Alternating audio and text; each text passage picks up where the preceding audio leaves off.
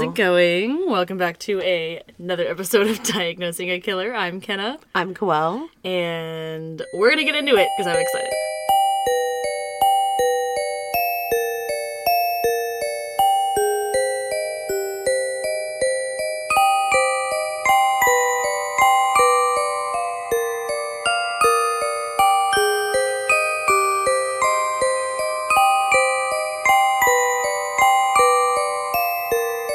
I'm excited too. Yeah? I'm ready to lay back and just listen. Just have the floor just to listen and not have to read. And Cool. Well, we'll get started. Definitely just really quick want to let you guys know about our social media. We are actively gaining followers every day and downloads, which we're really, really excited about. Thank you guys so much for all of your support.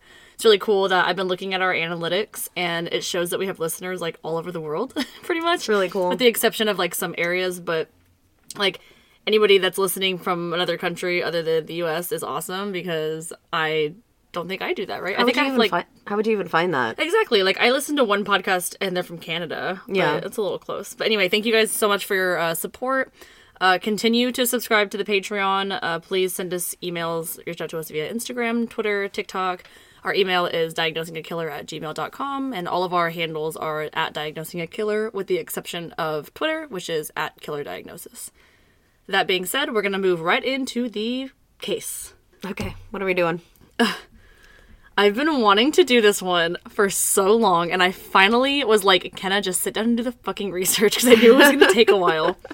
This is one of a very infamous killer, and a laundry list of them in California in this time period. Okay. We are going to be talking about Joseph James DeAngelo, a.k.a. the Golden State Killer. Oh, okay, when you said D'Angelo, all I could think of was Beverly D'Angelo, which is an actress. That's not... Yeah, I don't think there's any relation. Maybe not. I don't know. But that's cool. Golden State? Golden State. Ooh. He is scary. He's one of the ones that, if I was an adult during this time period, I would have been, petrified. Oh my gosh. Now, haunting.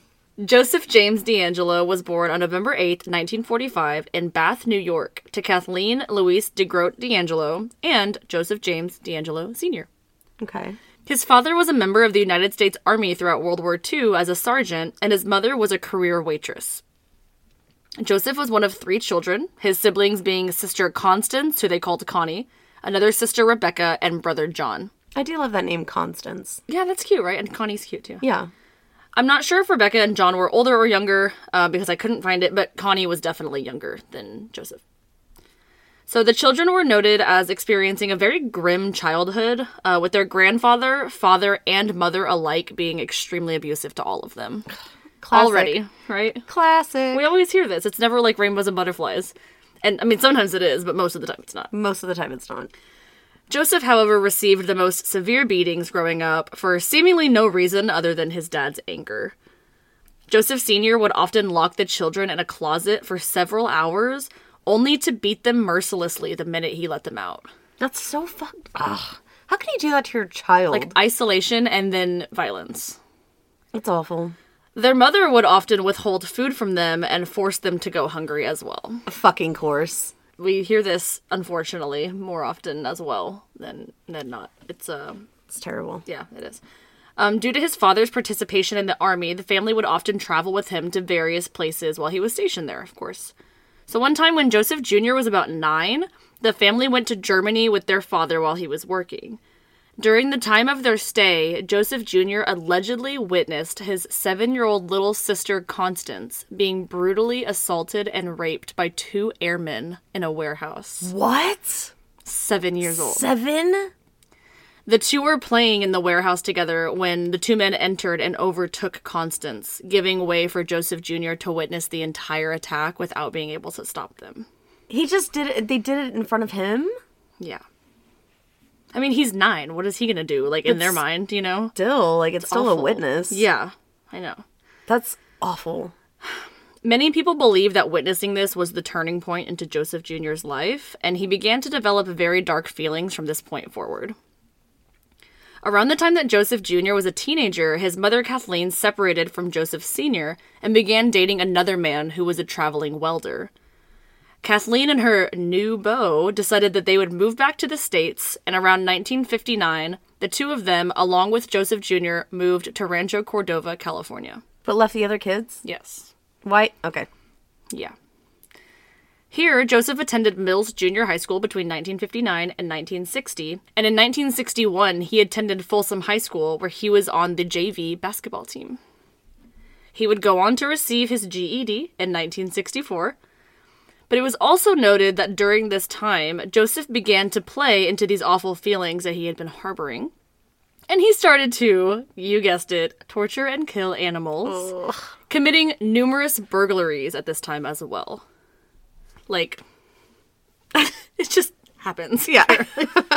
I feel like a lot of our podcasts could be skipped, like right at the beginning, knowing what we know now and how many cases we've done. It's like, well, he's going to torture and kill animals. Well, he's going to set fires. He's going to wet the bed. We all know this. Once he had his GED in hand, Joseph Jr. joined the U.S. Navy in September of 1964 during the Vietnam War. It was unclear whether he was drafted or he went on his own accord, but either way, he went on to serve 22 months as a damage control man on the cruiser USS Canberra and the destroyer tender USS Piedmont. Wow, that's a mouthful. I know. I was like, get through this. During his time in the Navy, Joseph earned a National Defense Service Medal and Vietnam Service Medal and a Vietnam Campaign Medal. Like, always getting their fucking medals. They're always getting medals. They gotta overachieve. Of course. After his 22 months ended, Joseph decided he would go back to school, and in August of 1968, he enrolled in Sierra College in Rocklin, California, where he achieved an associate's degree in political science, graduating with honors. In 1970, Joseph became engaged to a nursing student by the name of Bonnie Jean Cowell, but she broke it off in 1971 after he quickly became manipulative and abusive. No way. Really? Of course no not. Way. It was either going to be that or it was going to be a month later, the two would elope. Yeah, exactly.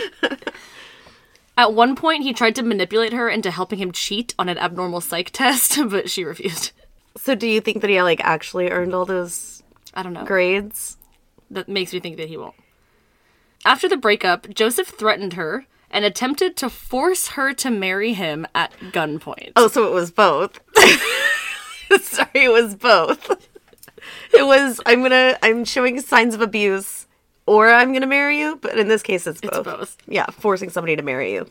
Thankfully, Bonnie was able to get away from Joseph, and she did not speak to him ever again. Good. Clearly.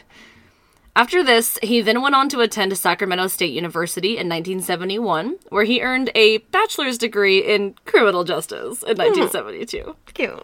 A neighbor was noted as saying about Joseph during this time that he was pleasant and clean-cut in his youth, and he also lost a part of a finger in the war. Like, pepper that in there. Just pepper that in there. He can't. Yeah. He doesn't have a finger. Jesus. No Salt Bay for him. That's so... Ugh.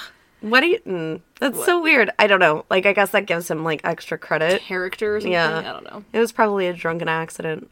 Joseph later took postgraduate courses and further police training at the College of Sequoias in Visalia, then completed a 32-week police internship at the police department in Roseville. In 1973, Joseph began dating a woman by the name of Sharon Marie Huddle, and the two quickly became married. Oh! There it is. Called it. Around the same time, he allegedly started working as either an intern or a volunteer at the Roseville Police Department, though the department apparently, quote, found no records of him ever having worked there when they were asked about it later. What the fuck? Well, he became, like, a criminal. They're like, I don't fucking know who that guy is. Yeah, I don't know. That's true. Burn it. Burn it. Bury the boy. Burn all of the documents. The same year, Joseph was hired by the Exeter, California Police Department, southeast of Fresno, where he worked until 1976. From May 1976 to August 1976, Joseph was a burglary unit police officer in Exeter, having relocated from Citrus Heights. But he was already burglarizing things when he was younger, right? He was the burglar, and now he's like a burglar police unit. That's like DEA agents that do fucking cocaine all day. Well, it's like So fucking BTK, that he was like a security system installer, and then he like went to people's houses. Yeah, you know what I mean? He worked for ADT. Yeah. They even said about him, quote, "D'Angelo believes that without law and order, there can be no government, And without a democratic government, there can be no freedom. Law enforcement is his career, he says, and his job is serving the community. Keep that in mind for later. Keep that in mind. Believe it or not, he's not that nice of a guy. Yeah. I'm assuming. He doesn't necessarily serve the community well. During the time he was working for Auburn, he decided to use his knowledge of criminal justice and police procedures for evil, like I said. Sure. He had been placed on the burglary division of this department and began investigating home invasions. His own. He's investigating his... No! No! It's like Dexter. Everything relates back to Dexter. He does not. Using the knowledge from these crime scenes, D'Angelo decided that he would begin his own series of home invasions, as these sparked his interest. Seriously, the first ever recorded burglary committed by D'Angelo occurred on March 19th, 1974, when a sum of $50 in coins was stolen from a piggy bank. A piggy bank? I swear to God. What did he just... Wait, he didn't steal the whole piggy bank? He stole out of the piggy bank and left the piggy bank. Yeah, like how much noise do you think that made? Like, he had to shake it, or he had to break it. Yeah, over the bed. Or you had to break it, which, no. Most of his activities at this time included breaking into houses, rifling through or vandalizing the possessions in the home, going through women's undergarments, and stealing low-value items while often ignoring higher-value items that were in plain sight. So he would steal, like, little things but leave, like, expensive things lying out. Yeah, he's probably, like, testing the waters, seeing what he can get away with, huh? Yeah. He would also frequently arrange or display items in the home. Multiple same-day ransackings were also occurring, including 12 separate incidents on November 30th, 1974. In one fucking day? 12? 12? Like, how much time do you have? I don't even think I know 12 people, like, where 12 people live, you know? Like, what the fuck? God, Jesus. He's ballsy, I'm telling you what. But I'm assuming that these people aren't home. Is he just, like, walking down the street and seeing who has a car in the driveway? Maybe. That's so weird. Just fucking ransacking. Like, who fucking cares? And they'll be like, what the fuck are you doing here? And be like, I'm investigating burglaries. Yeah, exactly. Clearly you've been burgled. You've been burgled and I am here to help. Common MOs of the burglaries included climbing fences, attempting to pry open multiple points of entry, leaving multiple points of escape open, like windows, moving removed window screens onto beds or in bedrooms, and placing, quote, warning items, such as dishes or bottles against the doors and on handles in case, like, a homeowner were to awaken or come home. Okay. So he would, like, put something in front of the door, so if someone tried to open it, he would hear it. Right. He still sounds bumbly as fuck. Like, yeah, no. Like Dumbass. Dennis Panty Raider. Dennis Panty Raider. The burglaries became so frequent and well-known that he quickly gained the nickname the Visalia Ransacker due to the crimes being committed only in Visalia, only 10 miles away from where he worked. It's the Ransacker. Yeah. Oh, he has, like, a shitload of nicknames. No, he doesn't. The Ransacker sounds so lame. The Ransacker. Like, he's not a robber. He's not a burglar. stealer. He's not a burglar. He's a ransacker. Yeah. He comes in and he just fluffs your clothing for fucks you. Your shit and up. then he just leaves, like, small, slight inconveniences wherever he goes. Well, get this. He would often stay inside homes for hours at a time while rifling through clothing and stealing items of significance like one earring or a cufflink. Oh my god, he is! He's the... What is it called? The lamest burglar. The Visalia Vandal. Yeah, the Visalia Vandal. He's the Visalia Inconveniencer. He has all your missing socks. At this time, he was also committing a series of burglaries near Sacramento in Rancho Cordova, including twice breaking into his childhood home. Okay. He broke into his own childhood home twice. Okay. That's only just a little disturbing, though, because you know that's somebody that's dealing with childhood trauma, For sure. These break-ins earned him the nickname the Cordova Cat Burglar. Ooh, the cat burglar now. It's a cat burglar. Yeah, not the laundry fluffer. In the fall of 1975, D'Angelo added sexual assault and murder to his rap sheet. Oh shit, that got real serious real quick. On September 11th, D'Angelo broke into the home of Claude Snelling, 45, at 532 Whitney Lane. Claude awoke around 2 a.m. by strange noises. Upon leaving his bedroom, Claude ran through the open back door and confronted a ski-masked man in his carport attempting to kidnap his 16-year-old daughter. I did not see that coming. The intruder had subdued the 16-year-old with the threat of a gun, and Claude ran to his daughter's defense. D'Angelo responded by shooting the father twice, stumbling back into the house where his wife was. The father did. Oh, no. After shooting the father, D'Angelo kicked the girl 3 times in the face and then fled the scene, leaving behind a bicycle that he had stolen previously. What? Wait. He had, like, gotten there on bike. He ran on foot. And then was... But he was trying to put her in the car? I guess he was trying to steal the family car? No, there was no car. He was just in the carport.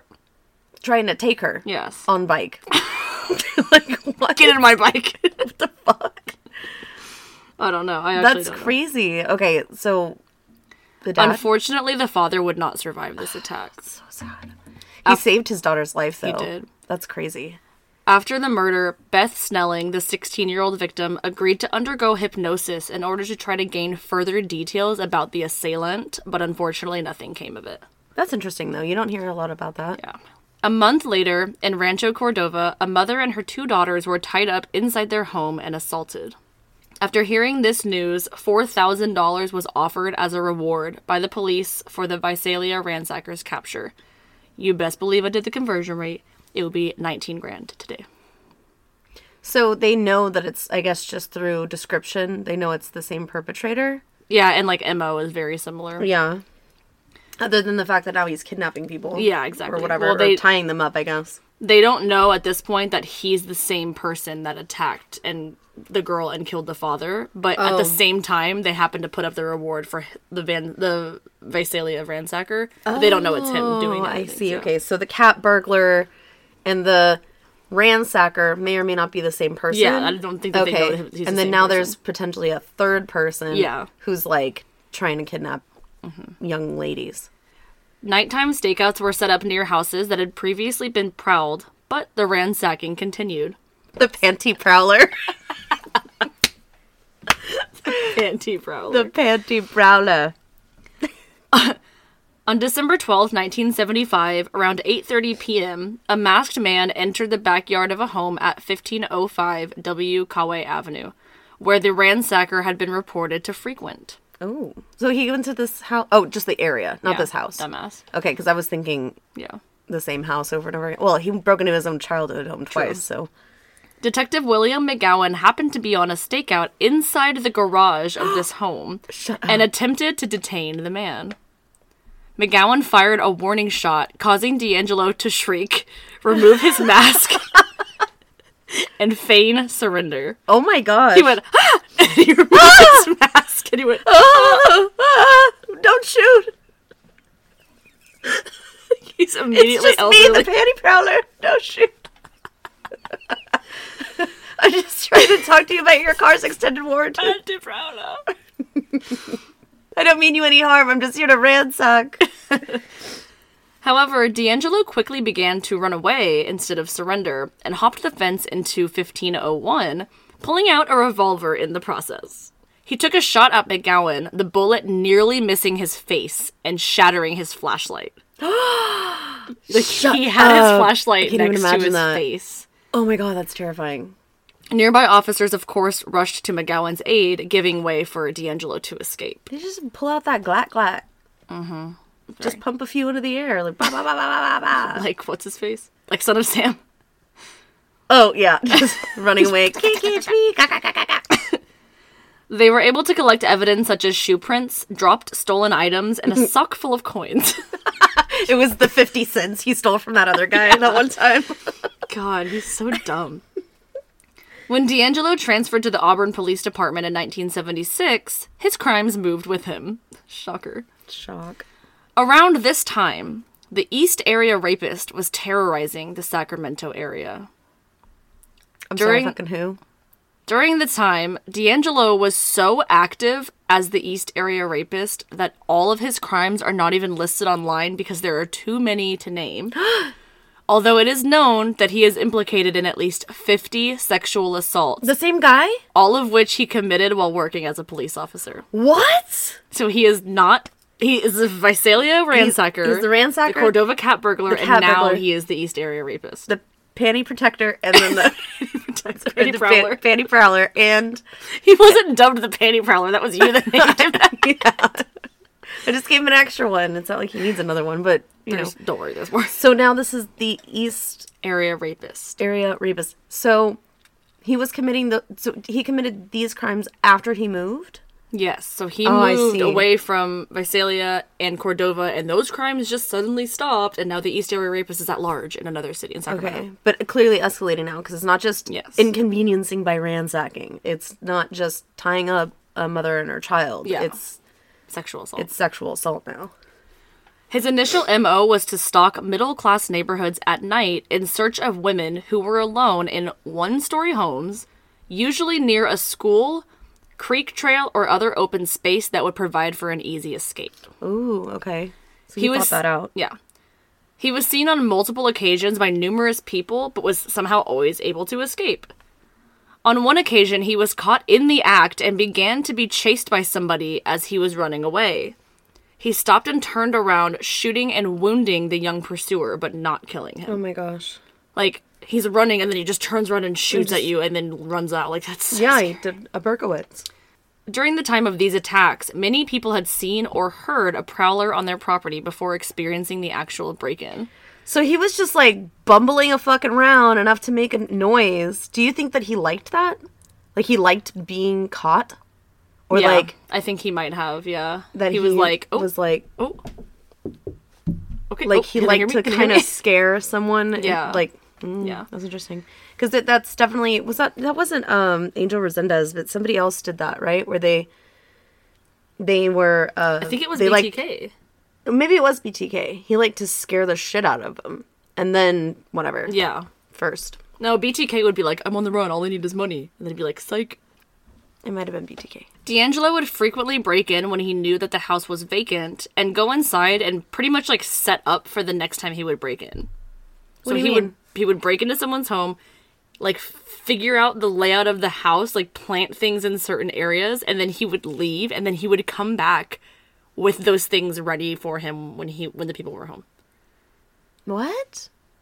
So he would like set up the house in order to like aid in his assault later? He would remove bullets from any gun that he found. He would hide ligatures and various other torture items as well in order for them to be available to him when he returned. That's fucking disgusting. One of the fucking creepiest things about this guy is that he was literally known to remove the bullets from someone's gun, put it back if it was next to their bedside table, wake them up with a flashlight, and when they reached for their gun, he would show them that he had the bullets in his hand and that their gun was empty. Isn't that so Looking for fucking these. creepy? That's Can you fucking imagine terrifying. that? Oh my god. Okay. Like literally, like that's why he scares me so That's so creepy. bad. Yeah. I think it was Richard Ramirez that had removed bullets from Oh a yeah, I shotgun think or so something, too. I right? remember someone did.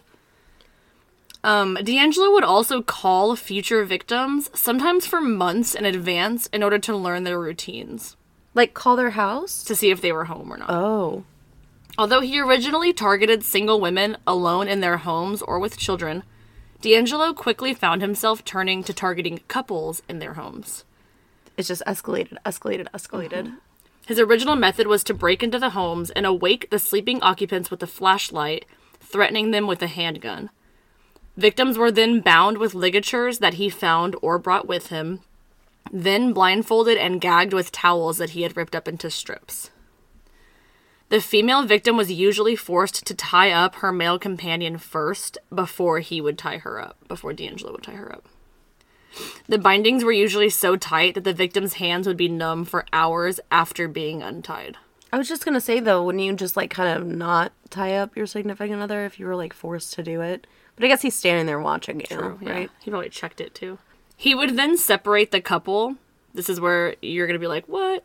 often stacking dishes on the male's back and threatening to kill everyone in the room if he heard them rattle, i.e. try to move or get free. That's hilarious, because I feel like I reference that all the time in these all casts, the time. and I never know who it is. And I'm like, like that one guy with the plates? Yeah. And then the next episode, that one guy with the plates? Yes. Content warning. He would then move the female to the living room and proceed to rape her, with her partner seemingly being able to hear the whole time. That's awful. That is fucking disgusting. Disgusting. During these newfound attacks, D'Angelo would sometimes spend hours in the home making food for himself or ransacking various rooms. He would ransack that fridge. He would usually sexually assault the women multiple times during these visits as well and drink any alcohol in the home. So you get fucked up and wasted, and that's so fucking disgusting. That's so gross. Ugh. In fact, he would actually hang around so long that sometimes the victims would think he was gone until he, re-emerged from the darkness. He was fucking taking a nap somewhere. He's just, quiet. He would always escape the homes on foot, but it is believed that he used a stolen bike to get him back to where his vehicle was, or at least far enough away from the scene. The East Area Rapist attacked various victims from June 1976 until May 1977. So 1 year. Yeah, pretty much. During this time, he took a 3-month hiatus, but returned again in San Joaquin County in September before returning to Sacramento.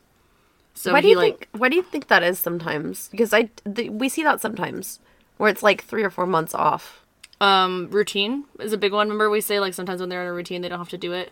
He's married to this woman at this point, so maybe they're trying for kids, which means they're having sex more often, and maybe he doesn't feel like he needs it. You know what I mean? There's can be a lot of different factors. Or job changes and all that stuff. Well, he's had the same job this whole time. Yeah, but I'm just saying another examples. Yeah. On March 18th, 1977, the Sacramento County Sheriff's Office received 3 calls from a man claiming to be the East Area Rapist. Ooh. None of these phone calls were recorded, however. Conveniently. The first 2 calls received at 4:15 and 4:30 p.m. were the same type of call, ending with laughter and hanging up. Terrifying. The final call came in at 5:00 p.m., and the caller stated, quote, "I'm the East Side Rapist, and I have my next victim already stalked, and you guys can't catch me." Are you the East Side Rapist, or are you the East Area Rapist? Get it right. There's 2 different ones, so you can't be both. Sorry. We already gave that name to another person. Can't have it. Bumbling. Panty Prowler. On December 2nd, 1977, the Sacramento Police Department received a similar call stating, quote, "You're never gonna catch me, East Area Rapist, you dumb fuckers. I'm gonna fuck again tonight. Be careful." That's so fucking gross. That is disgusting. I'm gonna fuck again tonight. Your nasty dick. Really, he had a micro penis, too.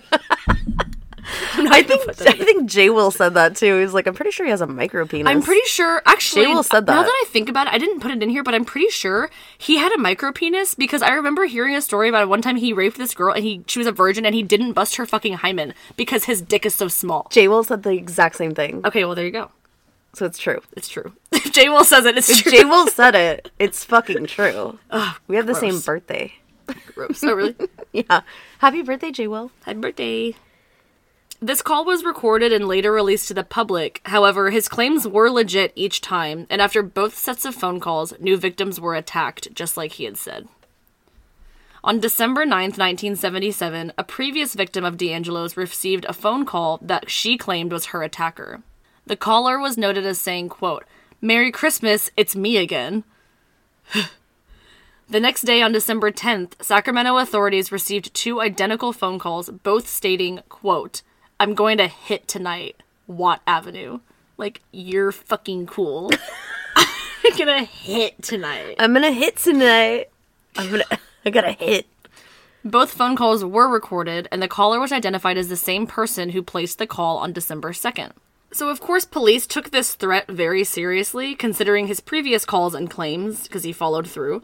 So they increased surveillance on Watt Avenue that night. It's called what Avenue? Watt. Oh, Watt. Yeah. I thought you were saying what avenue, guess which avenue. No. Oh, okay. Watt that Avenue. Makes sense. Like a light bulb. Like Watt. a bulb. Okay. Around 2:30 a.m., a masked man eluded officers after being seen bicycling on the Watt Avenue Bridge When spotted again at 4:30 a.m., D'Angelo ditched the stolen bike and fled on foot. Also in December of 77, someone claiming to be the East Area Rapist sent a poem, quote, "Excitement's Crave," to the Sacramento Bee, the Sacramento Mayor's Office, and TV station KVIE. The poem is as follows. Oh, God, I love these. Quote, "All those mortals surviving birth, upon facing maturity, take inventory of their worth to prevailing society. Choosing values becomes a task. Oneself must seek satisfaction. The selected route will unmask character when plans take action. Accepting some work to perform at fixed pay but promise for more is a recognized social norm, is as decorum seeking lore. Achieving while others lifting should be cause for deserving fame. Leisure tempts excitement seeking. What's right and expected seems tame. Quote, Jesse James has been seen by all, and, quote, Son of Sam has an author. Ooh. Others now feel temptation's call. Sacramento should make an offer. To make a movie of my life that will pay for my planned exile. Just now I'd like to add the wife of a mafia lord to my file. Your East Area rapist and deserving pest. See you in the press or on TV. End quote. That is intense. Isn't that wild? Like, that is wild. I mean, I kind of hate that he, like, kind of used, well, duh, they usually use platforms to be seen, but it was like, oh, by the way, I'm really good at poetry. Like, kind of like it was good. Yeah. It was kind of good. It's kind of good. But so, Mafia's wife? He said, I'd like to add the wife of a mafia lord to my file. So maybe he's going to, like, rape him. I mean, he never did. He's going to try to find a mafioso wife. Well, maybe he did. I don't want to say he never did because he had so many victims. Yeah. But yeah. That's so weird. Wild. I'm like, but, like, why would you pick on the mafia? Like, you're asking right. for it. On January 2nd, 1978, D'Angelo's first ever rape victim from the past received a phone call from a man asking for someone named Ray. Later that night, the same person called once again, and the victim was able to identify him as her attacker. He stated during this call, quote, "Gonna kill you, gonna kill you, gonna kill you, bitch, bitch, bitch, bitch, fucking whore." And then he hung up. What? Jesus. Like, but he's a fucking poet. yeah. So he called his first victim. How did he get her number? I don't know. I mean, this is the 70s. Yeah. Fucking yellow pages or something. White pages. Yeah. On January 6th, 1978, a man claiming to be the East Area Rapist called the Contact Counseling Service and said, "I have a problem. I need..." What? What? It's supposed to say, "I need help," but it says, "I need herp." I need the herp. Maybe if I had herpes, I'd stop doing this. Quote, I need herp. Please get me some herp. I need herp. Okay, he said, quote, "I have a problem. I need help because I don't want to do this anymore." After a short conversation, the caller spoke again and said, quote, "I believe you are tracing this call," and then hung up. Yeah. Creepy. D'Angelo attacked 5 times during the summer of 1978 in Stanislaus and Yolo counties before disappearing again for 3 months, and then moved primarily to Contra Costa County in October and stayed until July of 1979. At this point in the investigation, the Visalia ransacker and the East Area Rapist were thought to be 2 different people. Mm-hmm. Also at this time, a newly noticed serial killer by the name of the Night Stalker appeared in the media. Unbeknownst to the world, this was the Visalia ransacker and the East Area Rapist, and he had committed his first murder over a year prior. Wait, so it wasn't Richard Ramirez? But they called him the Night Stalker? Just wait. Oh my gosh. There's already Son of Sam and Night Stalker, but not Night Stalker. Yeah. His Night Stalker. Ooh. On February 2nd, 1978, Brian and Katie Marjorie were walking their dog in the Rancho Cordova area, closely where the East Area Rapist was stalking, and they had an unfortunate run-in with him. Ugh. After a supposed confrontation, D'Angelo shot Brian, seriously injuring or killing him. It wasn't clear if it was immediate death. He did ultimately die. And in response to this, Katie ran away and yelled for help. D'Angelo was able to catch up with her and delivered a fatal gunshot to her head, according to prosecutors. Wow. Just like in the street? Mm-hmm. That poor dog probably was like, what do I do? He left the dog? Didn't say that he did or didn't, but I feel I'm sure the dog ran off immediately with a loud noise like that. Brian Madry was a military policeman for the U.S. Air Force and was living on base at the time of the attack. That's so sad. On December 9th, 1978, during the investigation of one of his attacks, investigators discovered 3 sheets of notebook paper where a suspicious vehicle had been parked. They believe the pages were dropped accidentally, like out of a notebook or out of like a bag of some sort. The first sheet looked to be a homework essay on General George Armstrong Custer, while the second sheet contains a journal-style entry describing a teacher who made students write lines, which the author did not like. On the second paper, read the following, quote, "Mad is the world that reminds me of 6th grade. I hated that year. I wish I had known what was going to be going on during my 6th grade year, the last and worst year of elementary school. Mad is the world that remains in my head about my dreadful year as a 6th grader. My madness was one that was caused by disappointments that hurt me very much.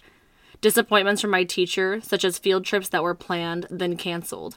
My 6th grade teacher gave me a lot of disappointments, which made me very mad and made me build a state of hatred in my heart. No one ever let me down that hard before, and I never hated anyone as much as I did him. Disappointment wasn't the only reason that made me mad in my 6th grade class. Another was getting in trouble at school, especially talking. That's what really bugged me, was writing sentences. Those awful sentences that my teacher made. Me write. Hours and hours I'd sit and write 50, 100, 150 sentence day and night. I write those dreadful paragraphs, which embarrassed me more and more and made me ashamed of myself, which in turn, deep down inside, made me realize that writing sentence wasn't fair. It wasn't fair to make me suffer like that. It just wasn't fair to make me sit and write until my bones ached, until my hand felt every horrid pain that it ever had as I wrote. I got madder and madder until I cried. I cried because I was ashamed. I cried because I was disgusted. I cried because I was mad. And I cried for myself, kid who kept on having to write those Dane sentences. My angriness from 6th grade will scar my memory for life, and I will be ashamed for my 6th grade year forever." End quote. This was all on the back of one page? Yeah. That is definitely 2 pages worth of content. Yeah, definitely. And all of those, like, seemingly sounding typos, like, I read it how it was written. Yeah. Right? You know, I know how to read. Weemon. On the last sheet, a hand-drawn map of what looks like a neighborhood with the word punishment written across the backside. So on the front was, like, remedial, like, not remedial, but, like, just basic information about nothingness. It was like an essay-style thing of, like, a military general or something. That's, yeah, Custer. Yeah, and then it was that on the angry back thing about... No, there's 3 pages total. The second page was that angry note about his 6th grade teacher. Oh, I see. Yeah. But still, like, that's so weird. Yeah. Definitely weird. But he's, like, a grown adult. Yeah. So, like, why would he have, like, essay pages for, like... I don't know. I think that he's, like... Or is he, like... Was he maybe trying to attempt to, like, put himself back in, like, a high school... Maybe. ...setting? And that was, like, his essay paper, and then he wrote this because... He's really into writing. He sent a poem to the police. It's so weird. Although investigators were unable to identify the area that was drawn, experts believe that it was a fantasy-like striking ground drawn by the perpetrator. After these attacks, D'Angelo continued to commit crimes as the East Area Rapist, attacking more than 20 women and couples until 1979. His last known attack that solely consisted of breaking and entering and rape was on July 5th, 1979, and after this attack, D'Angelo moved to Southern California, where his crimes escalated once again to murder. This fucking guy. It's really interesting, though, that, like, when he moves, it escalates, right? Mm-hmm. It's not like... I guess HH was kind of that way, too, though, right? Yeah. Like, he was just doing petty crimes or whatever, and then... Well, not petty crime. He was doing federal fraud. But, you know, But when he moved to Chicago, that's when he started murdering people. So that's interesting, like, That is location interesting. change like that. Maybe they think they can get away with it more if they move, you know? Yeah. He actually left his first trip without satisfaction as his victims had escaped.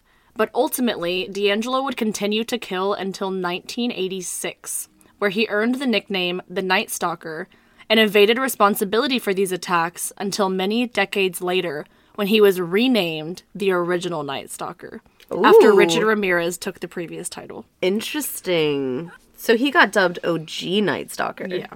So, like, totally trumping Yeah. Richard Ramirez. Because, well, I forget what the years were for Ramirez. Well, Ramirez was born in 80s like and the 90s, 70s. right? Yeah, and this is like the late 70s. Where Well, he's getting 80s, this I from. guess, not, yeah. So, yeah, well, he was born in the 50s, so Yeah. I guess, yeah. Just older in general. Yeah.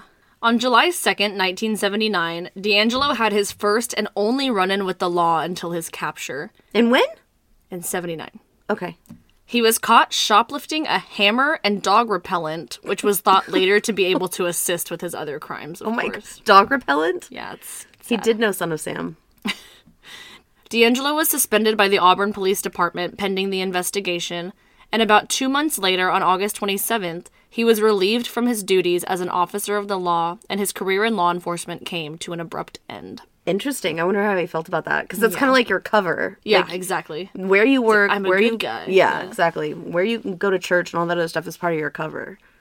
On October 1st, 1979, D'Angelo broke into a couple's home in Southern California and tied them both up, reenacting his usual MO.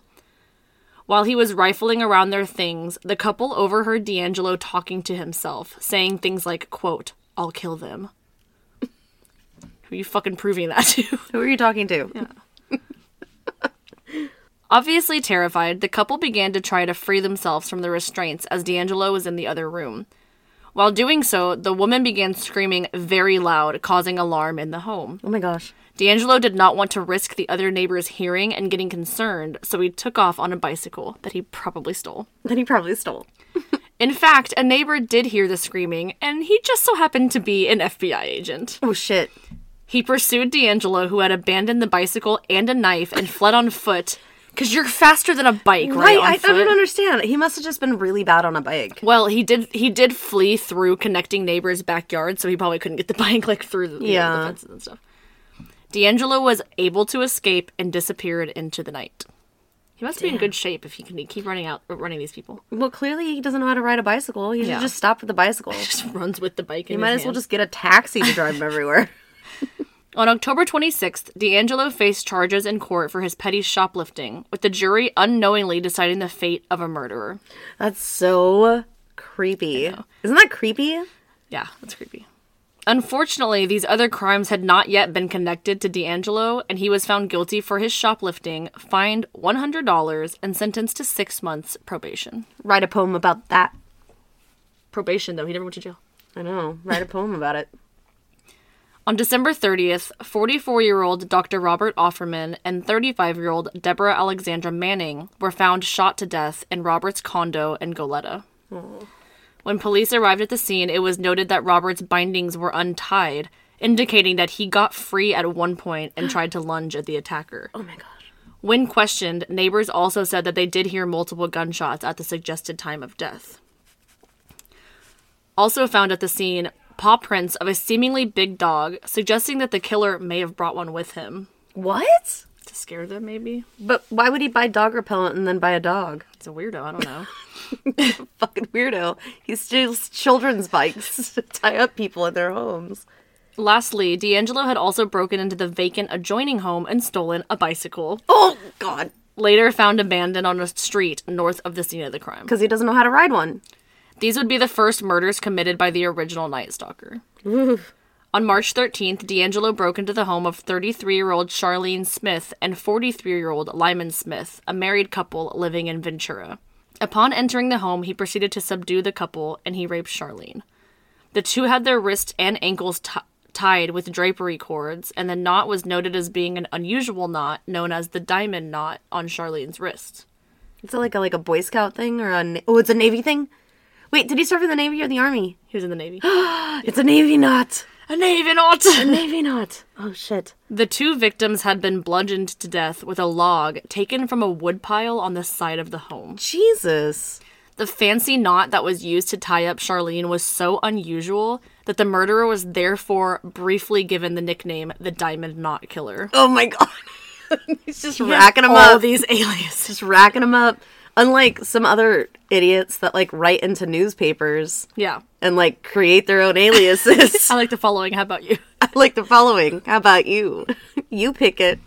This diamond knot also gave way for the police to connect the original Night Stalker with the East Area Rapist, as the same knot was used at 2 different crime scenes. Ah. On August 19th, 24-year-old Keith Eli Harrington and 27-year-old Patrice Briscoe Harrington were found bludgeoned to death in their home in a gated community. Patrice Harrington had also been notably raped, and although no murder weapon or ligatures were found at the scene, there was evidence that both of the wrists and ankles of each person had been bound for a period of time. So he had bound them up at some point and then took the stuff with him after they were deceased, it seems like. Patrice was a nurse in Irvine, and Keith was a medical student at UC Irvine at the time of their deaths. They had been married for only 3 months. They were like newlywed. I know. That's so sad.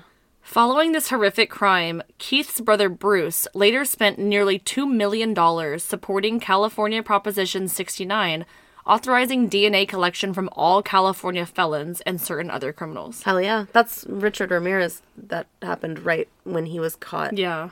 After these murders occurred, a $25,000 reward was offered for the capture of the original Night Stalker. $102,621 today. Wow. On February 6th, 1981, 28-year-old Manuela Whithun was in her home alone when an intruder entered unannounced.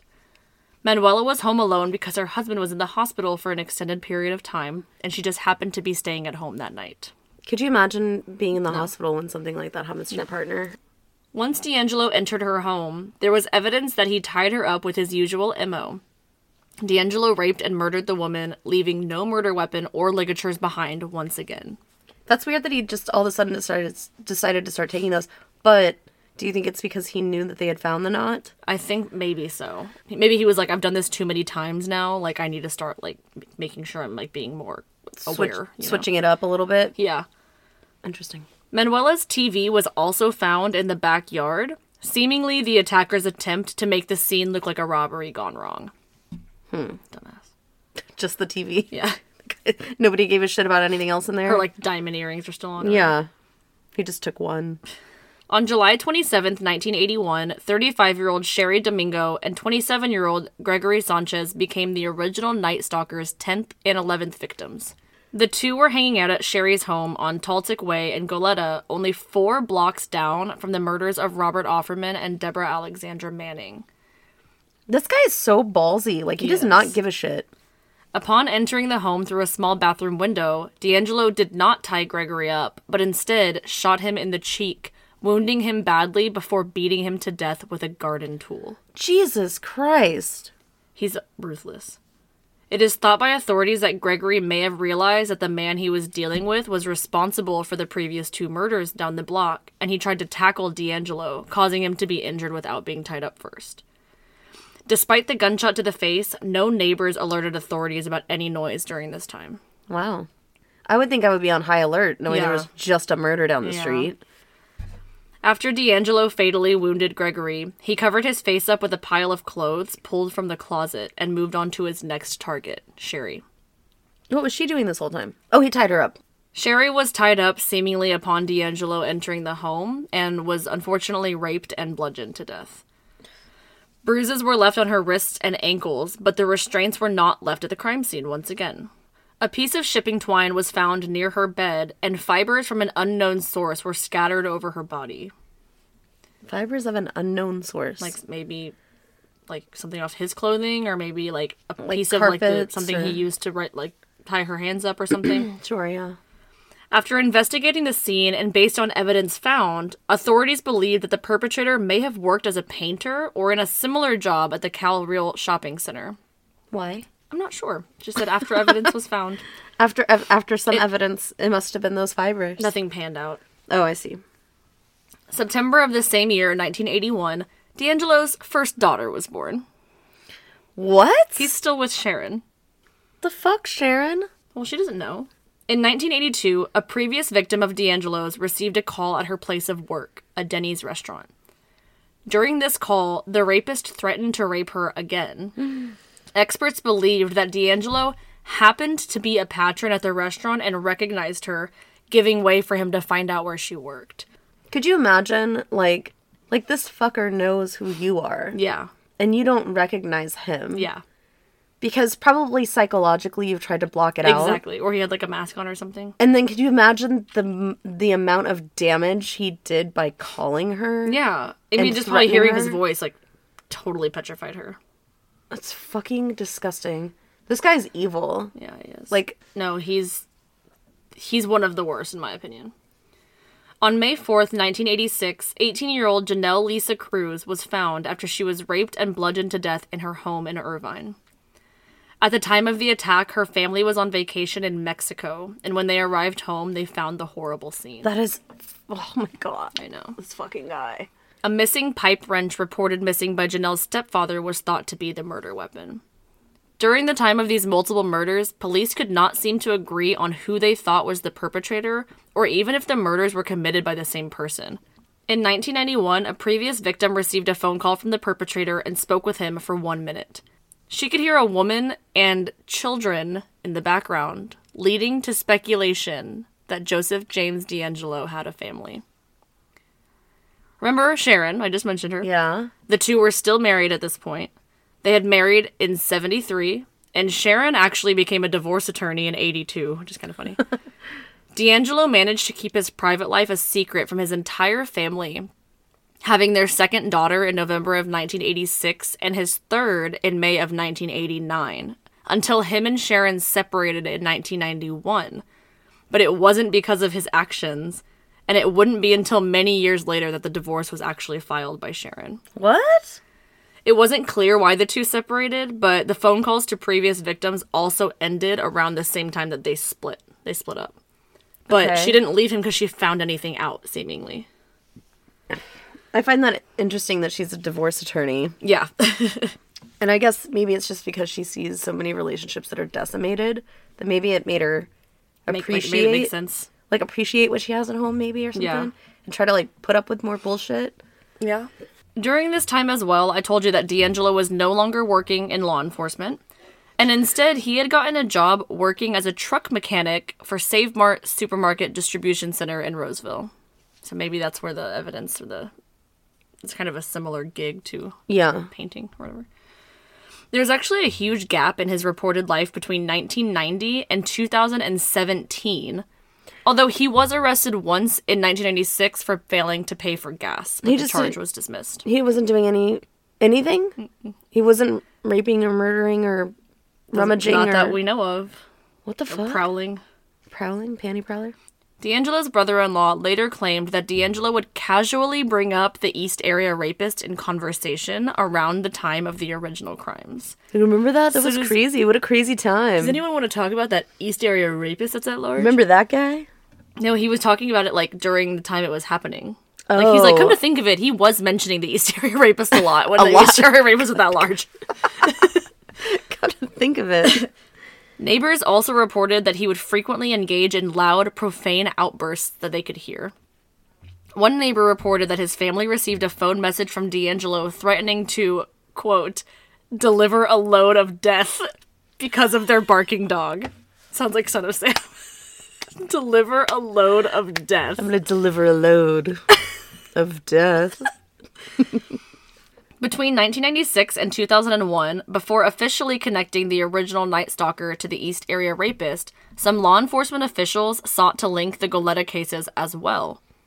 The links were primarily due to similar MOs, and police were beginning to put the pieces of the puzzle together. On April 6, 2001, the day after an article in the Sacramento Bee linked the original Night Stalker and East Area rapist, a victim of the rapist received a call from D'Angelo. He asked, quote, remember when we played? Fucking gross, right? Like, that's vile. Oh my god, that is... Oh, this guy is disgusting. Disgusting. Although the links of these crimes were made in the early 2000s, DeAngelo was able to lay low for many more years without being known to commit them. Not to commit any more. That's crazy. Though his crimes were now considered cold cases, law enforcement was still actively looking for any clues that would link them to the identity of the killer. As a result of DeAngelo's unsolved crimes, California lawmakers began pushing for a centralized DNA database, and the law passed in November of 2004. Using the new information and technology to their advantage, police kept working the case, and by January 2007, all of the original Night Stalker murders and 55 sexual assaults from the East Area Rapist had been definitively linked to the same attacker. Dang, so they went through like all those kits and everything and linked it all. In addition, 1 month later, in February, a retired detective linked the Visalia ransacker cases to these crimes. Now, with the original Night Stalker, the East Area Rapist, and the Visalia ransacker crimes all linked together, some saw the need to create a new name for this one perpetrator. And in 2011, true crime writer Michelle McNamara coined the most infamous name for this attacker, the Golden State Killer. Between 2013 and 2017, partially thanks to the release of this new nickname of the perpetrator, investigations by multiple law enforcement agencies ramped up yet again.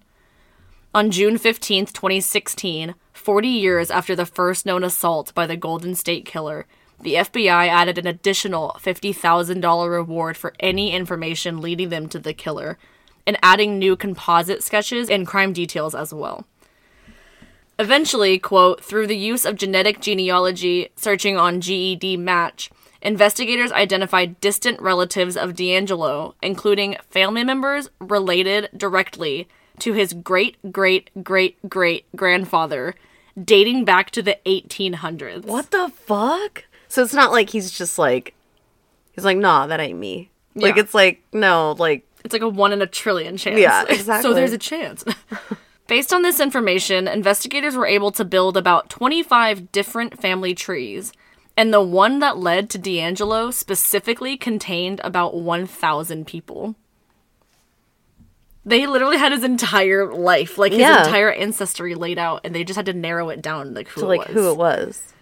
Over the course of the next few months, investigators used other clues like age, sex, and place of residence to rule out suspects populating these trees, eliminating them one by one until only DeAngelo remained.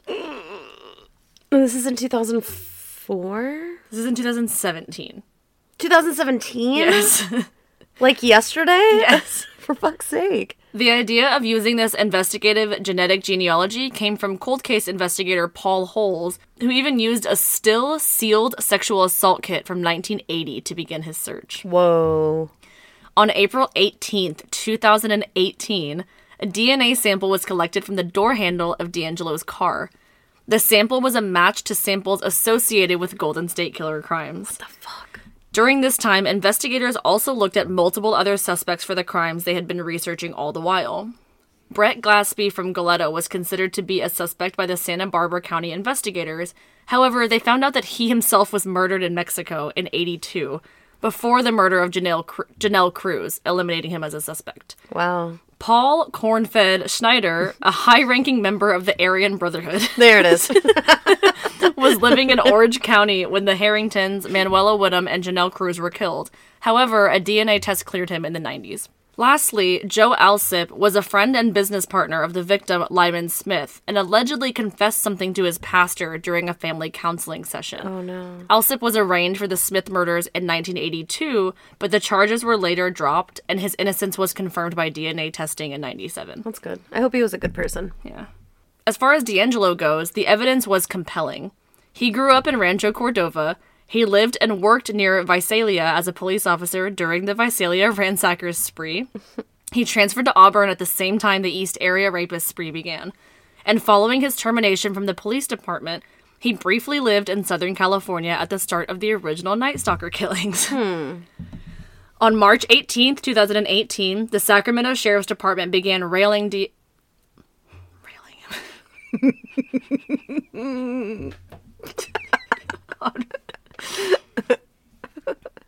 the Sacramento Sheriff's Department began tailing D'Angelo, now 72 years old. Oh my gosh. They noticed that he had a particularly active lifestyle. Yard work, fishing, motorcycle riding, etc. He's upgraded from bicycles.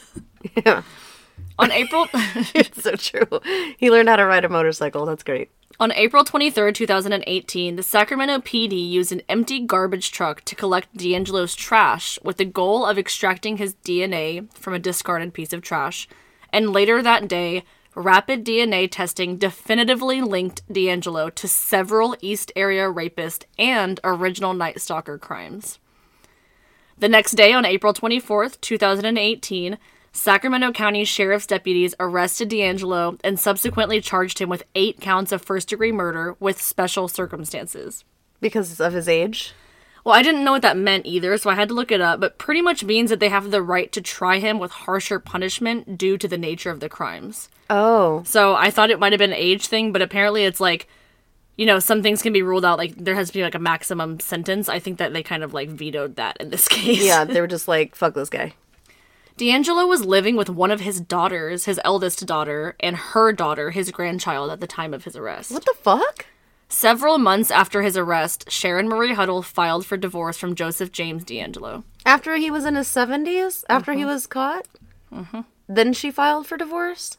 She didn't know until he was caught that he was... Well, they weren't together, I guess, yeah. but still... On May 10th, the Santa Barbara County District Attorney's Office charged D'Angelo with 4 additional counts of first-degree murder. Although D'Angelo was seen being very active in the entire month he was being tailed, as soon as he entered the police station, he began this persona of a feeble old man, seemingly with dementia, an act he would keep up throughout his entire trial. So he's like in a wheelchair. He's with, all like, decrepit now. He's got like the IV and the oxygen tank and the. Yeah. They did that with Durst too. Durst was like, mm-hmm. oh, he's just this old man. When he was being interviewed for that HBO special, The Jinx, he seemed fine and he seemed healthy and he seemed, you know, radiant even at certain points until he started burping, which was really awkward. Yeah. But then after that, because he was free then, but as soon as he went to trial, he was this old man who couldn't remember anything. And... It's really funny that you just brought him up because of what I'm going to say next. What? At one point, while alone in an interrogation room, D'Angelo was overheard talking to himself. Oh my god. Similarly to Robert Durst. Oh my god. He said, quote, "I did all that. I didn't have the strength to push him out. He made me. He went with me. It was like... in my head. I mean, he's a part of me. I didn't want to do those things. I pushed Jerry out and had a happy life. I did all of those things. I've destroyed all their lives, so now I gotta pay the price." Who's Jerry? This was the first of many times that D'Angelo claimed to have been overcome by a force or a personality named Jerry that was the real perpetrator of the crimes. Not me. I just look like him. He's trying to play like he has dissociative identity disorder, apparently. Yeah. Well, maybe Jerry's the one that can ride the bike. Maybe. Well... And then he snaps out of it. And then a force that just supposedly stopped having control in 1986 when he stopped killing. Yeah. That doesn't make any sense. When he probably didn't get any real psychiatric help. Yeah. Not that you need psychiatric help when you have DID. I'm just saying. Yeah. That in his mind, because he's claiming it. You know what I mean? 7 survivors of D'Angelo's crimes assisted in his sentencing by picking him out of a lineup in which all 7 chose a photo of him without a doubt in their minds. Hell yeah. All in all, D'Angelo was charged with 13 counts of murder and 13 counts of kidnapping. Unfortunately, he could not be charged for his sexual assaults or burglaries due to the statute of limitations being passed. It's fucking bullshit. I'm sorry. That's such bullshit. If you have evidence, it shouldn't matter. It shouldn't matter. It's the same shit like OJ. It was like statute of limitations. So for listeners that don't know what that is, a statute of limitations is the maximum amount of time that can pass before a person can no longer be charged with that crime. For sexual assault in 2018, I think it was 10 years unless it was committed on a child.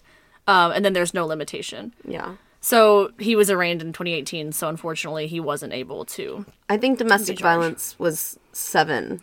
Well, there's a lot that, like, don't have a statute of, like, murder, of course. Yeah. Like, you can always get charged with that. Like, clearly 40 years later, right? I missed my mark a long time ago. D'Angelo was arraigned in Sacramento on August 23rd, 2018.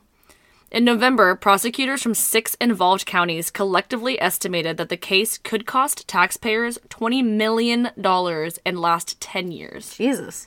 About 8 months later, in a court proceeding on April 10th, 2019, prosecutors announced that they would seek the death penalty, and the judge ruled that cameras would be allowed inside the courtroom during the trial. LOL. Almost another year went by, and on March 4th, 2020... DeAngelo offered to plead guilty as long as the death penalty were taken off the table. What does he fucking care? I fucking hate that shit. Murderers that are terrified to die. Yeah. That makes no sense in my mind. Fucking assholes. This plea was not accepted at the time, but in June 2020, news reports stated that an agreement had been reached for DeAngelo to be spared a death sentence in exchange for pleading guilty. Oh, I bet he used his fucking kids, too. I bet he was like, I have children and grandchildren that, like, I need to be alive for. Seriously. On June 29th, 2020, Joseph James DeAngelo pleaded guilty to 13 counts of first-degree murder and special circumstances, as well as 13 counts of kidnapping, and other various charges totaling 88 altogether. Oh, shit. He also admitted to being the original Night Stalker, the East Area Rapist, the Visalia Ransacker, and the Cordova Cat Burglar. And the Panty Prowler. And the Panty Prowler. From August 18th to August 20th, 2020, DeAngelo was confronted in court by rape survivors, their relatives, and the relatives of those whom he had killed. If you see photos from this hearing, he's in a wheelchair, he's all decrepit, and he has a mask on, and he's all fucking falling apart. He looks really fucking creepy. Like the Crypt Keeper? Yeah. Jane Carson Sandler, who was raped in 1976 while home with her son, told the court, quote, "I was frozen in fear beyond description. My attention was not on the rape, but fully on where did you put my son when you removed him from the bed? Where did you put him and what were you going to do with him?" Jane also stated that now, decades later, scars from her attack still remain, and seeing a ski mask or hearing someone yell, quote, "shut up," will forever cause her anxiety. She ended by saying, quote, "My comfort at those times is remembering that you are finally going to prison and will remain there until you die." DeAngelo offered a brief apology after hearing the victim's statements, which I don't think they should be allowed to do, but whatever, and responded with, quote, "I've listened to all of your statements, each one of them, and I'm truly sorry to everyone I've hurt." Joseph James DeAngelo Jr. was sentenced to the maximum penalty the court could impose, 11 consecutive life sentences for murder, plus 1 additional life sentence for the kidnapping charges, and an additional 8 years for the weapons charges. Never gonna make it. Yeah, you're gonna be like 5,000 when you get out. In November of 2020, DeAngelo was transferred to the North Kern State Prison, and as of February 2021, he is incarcerated in protective custody at California State Prison, Corcoran. So he's still alive. The last thing I can find is from early last year, but he's still kicking. That's crazy to me that, he's under protective custody, but if you think about how long he operated, and how many people he affected, there's got to be at least 1 or 2 people in there that know somebody that was affected by him. Well, yeah, and also, maybe they're thinking, if they can keep him at all times, maybe he'll confess to more things and they can close more cases, That's true. For his family and the people around him, nobody really knew, the monster inside of him. His eldest daughter came out years later and stated that he was the perfect father and she loved him for who he was at home. His wife, Sharon, stated that she simply believed his reasons for being out of the house so often and she never thought anything was amiss about his lifestyle. That's so scary. Thinking that, the person that you shared a home with was, they're like a total chameleon. Neighbors of his, however, thought differently about the husband and father. One of his close neighbors, Corey Harvey, confirmed that DeAngelo was living with his daughter and granddaughter, but was shocked at the arrest, stating that she simply knew DeAngelo as, quote, Joe, the old man who said retirement was a great opportunity to go fishing. She also said that Joe was an avid bike rider and that he was a normal man, quote, except for that quirkiness of getting mad. So he still had a temper in his 70s. It's a quirk. Getting that mad is a quirk. Other neighbors saw this angry side of him more often than not. Natalia Bedes-Correnti, a neighbor that lived a few doors down, stated, quote, "We used to just call him Freak." Which is kind of fucked up, but he is. Still. She continued, quote, "He used to have these temper tantrums, not at anybody, just his self-frustration." He would just yell at himself, I guess. Well, he has a habit of talking to himself, so that kind of makes sense. A third neighbor... Neighbor. This is how long we've been talking about this goddamn case.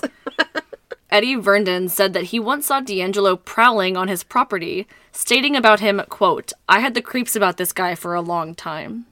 I think everybody likes to say that, though. Oh, I had a feeling about him. I knew the whole time. Yeah. It's like, bitch, why didn't you do anything, though? Michelle McNamara wrote online and for the Los Angeles Magazine about the Golden State Killer. If you don't remember, she was the one that dubbed the nickname. And she suggested that he would ultimately be caught due to the DNA advancements that we have. Her writings also brought attention to more unsolved crimes, and she made her investigative journey very public by announcing the writing of a book entitled, quote, "I'll Be Gone in the Dark." I actually own that book, if you want to read it. Unfortunately, McNamara suffered a fatal overdose in 2016 before she was able to identify the Golden State Killer. After she passed, her husband, Patton Oswalt, I'm not sure if anyone else knows, I know you know, Patton Oswalt oversaw the completion of her book, and it became a bestseller after it was published in February 2018. That's, like, really sweet that he, that is really sweet. Took her story and... Clearly loved her a lot, and you can see that in, like, every interview. Mm-hmm. When it comes to Joseph James DeAngelo Jr., there are many different thoughts about the state of his mental health. Some people think that he's a sociopath, a psychopath, that he has antisocial personality disorder, or even borderline personality disorder, but the truth is he was never officially diagnosed with anything. Probably because of a lack of caring on his, parents' part, but there are other things that counteract the idea that DeAngelo was a psychopath or sociopath. His remorse. Now, he didn't seem very remorseful in the court, but get this. Beginning in mid-1977, the survivors of his heinous crimes came forward with information about their attacker. They would say that he was overheard crying and muttering things to himself after he would attack them, saying things like, quote, "Mommy, I don't want to do this." There's also a reported call that he made in 1978, again, to the counseling service where he asked for help. Another clue to his true sense of self is the fact that he had a family, which is not surprising in itself since others have had families. However, they were completely adamant that he was not only a good husband and father, but a great one. In fact, again, his eldest daughter advocated for him, writing a 5-page letter to the court after his arrest, suggesting that he was absolutely not responsible for these crimes, and he was an amazing person.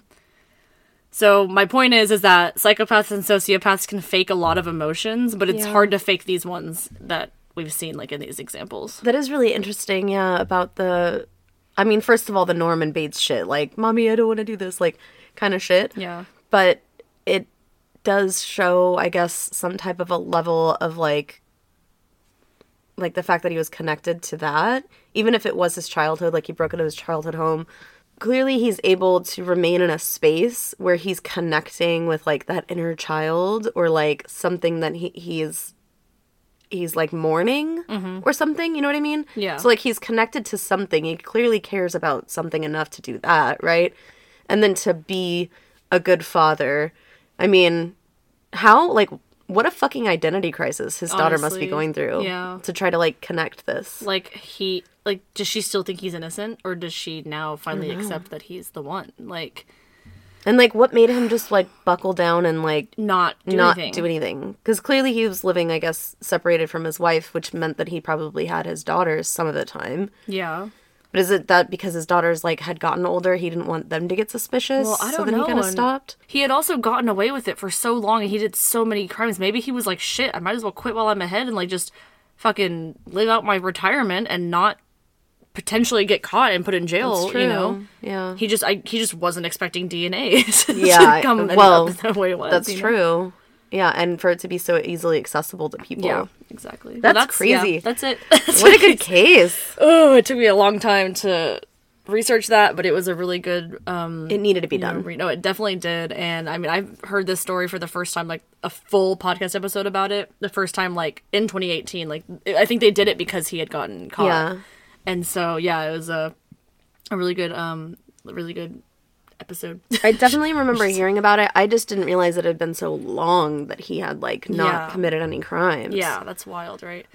Yeah, thank you guys for hanging out with us. We're gonna get this out pretty quick, and we're gonna really buckle down. We've been talking about just going for it. I got the itch all over again. And then I have a bunch of unexpected free time, so I'm gonna be using that to to get out some content. We're still looking for sponsors, of course. Donate to the Patreon if you'd like. Share us. Please, like, tell everybody that you know about us. We're not going to ever not want more listeners. So, but yeah, that's all I had. All right. Okay, well, let's Sounds good. Love you. Love you. Bye.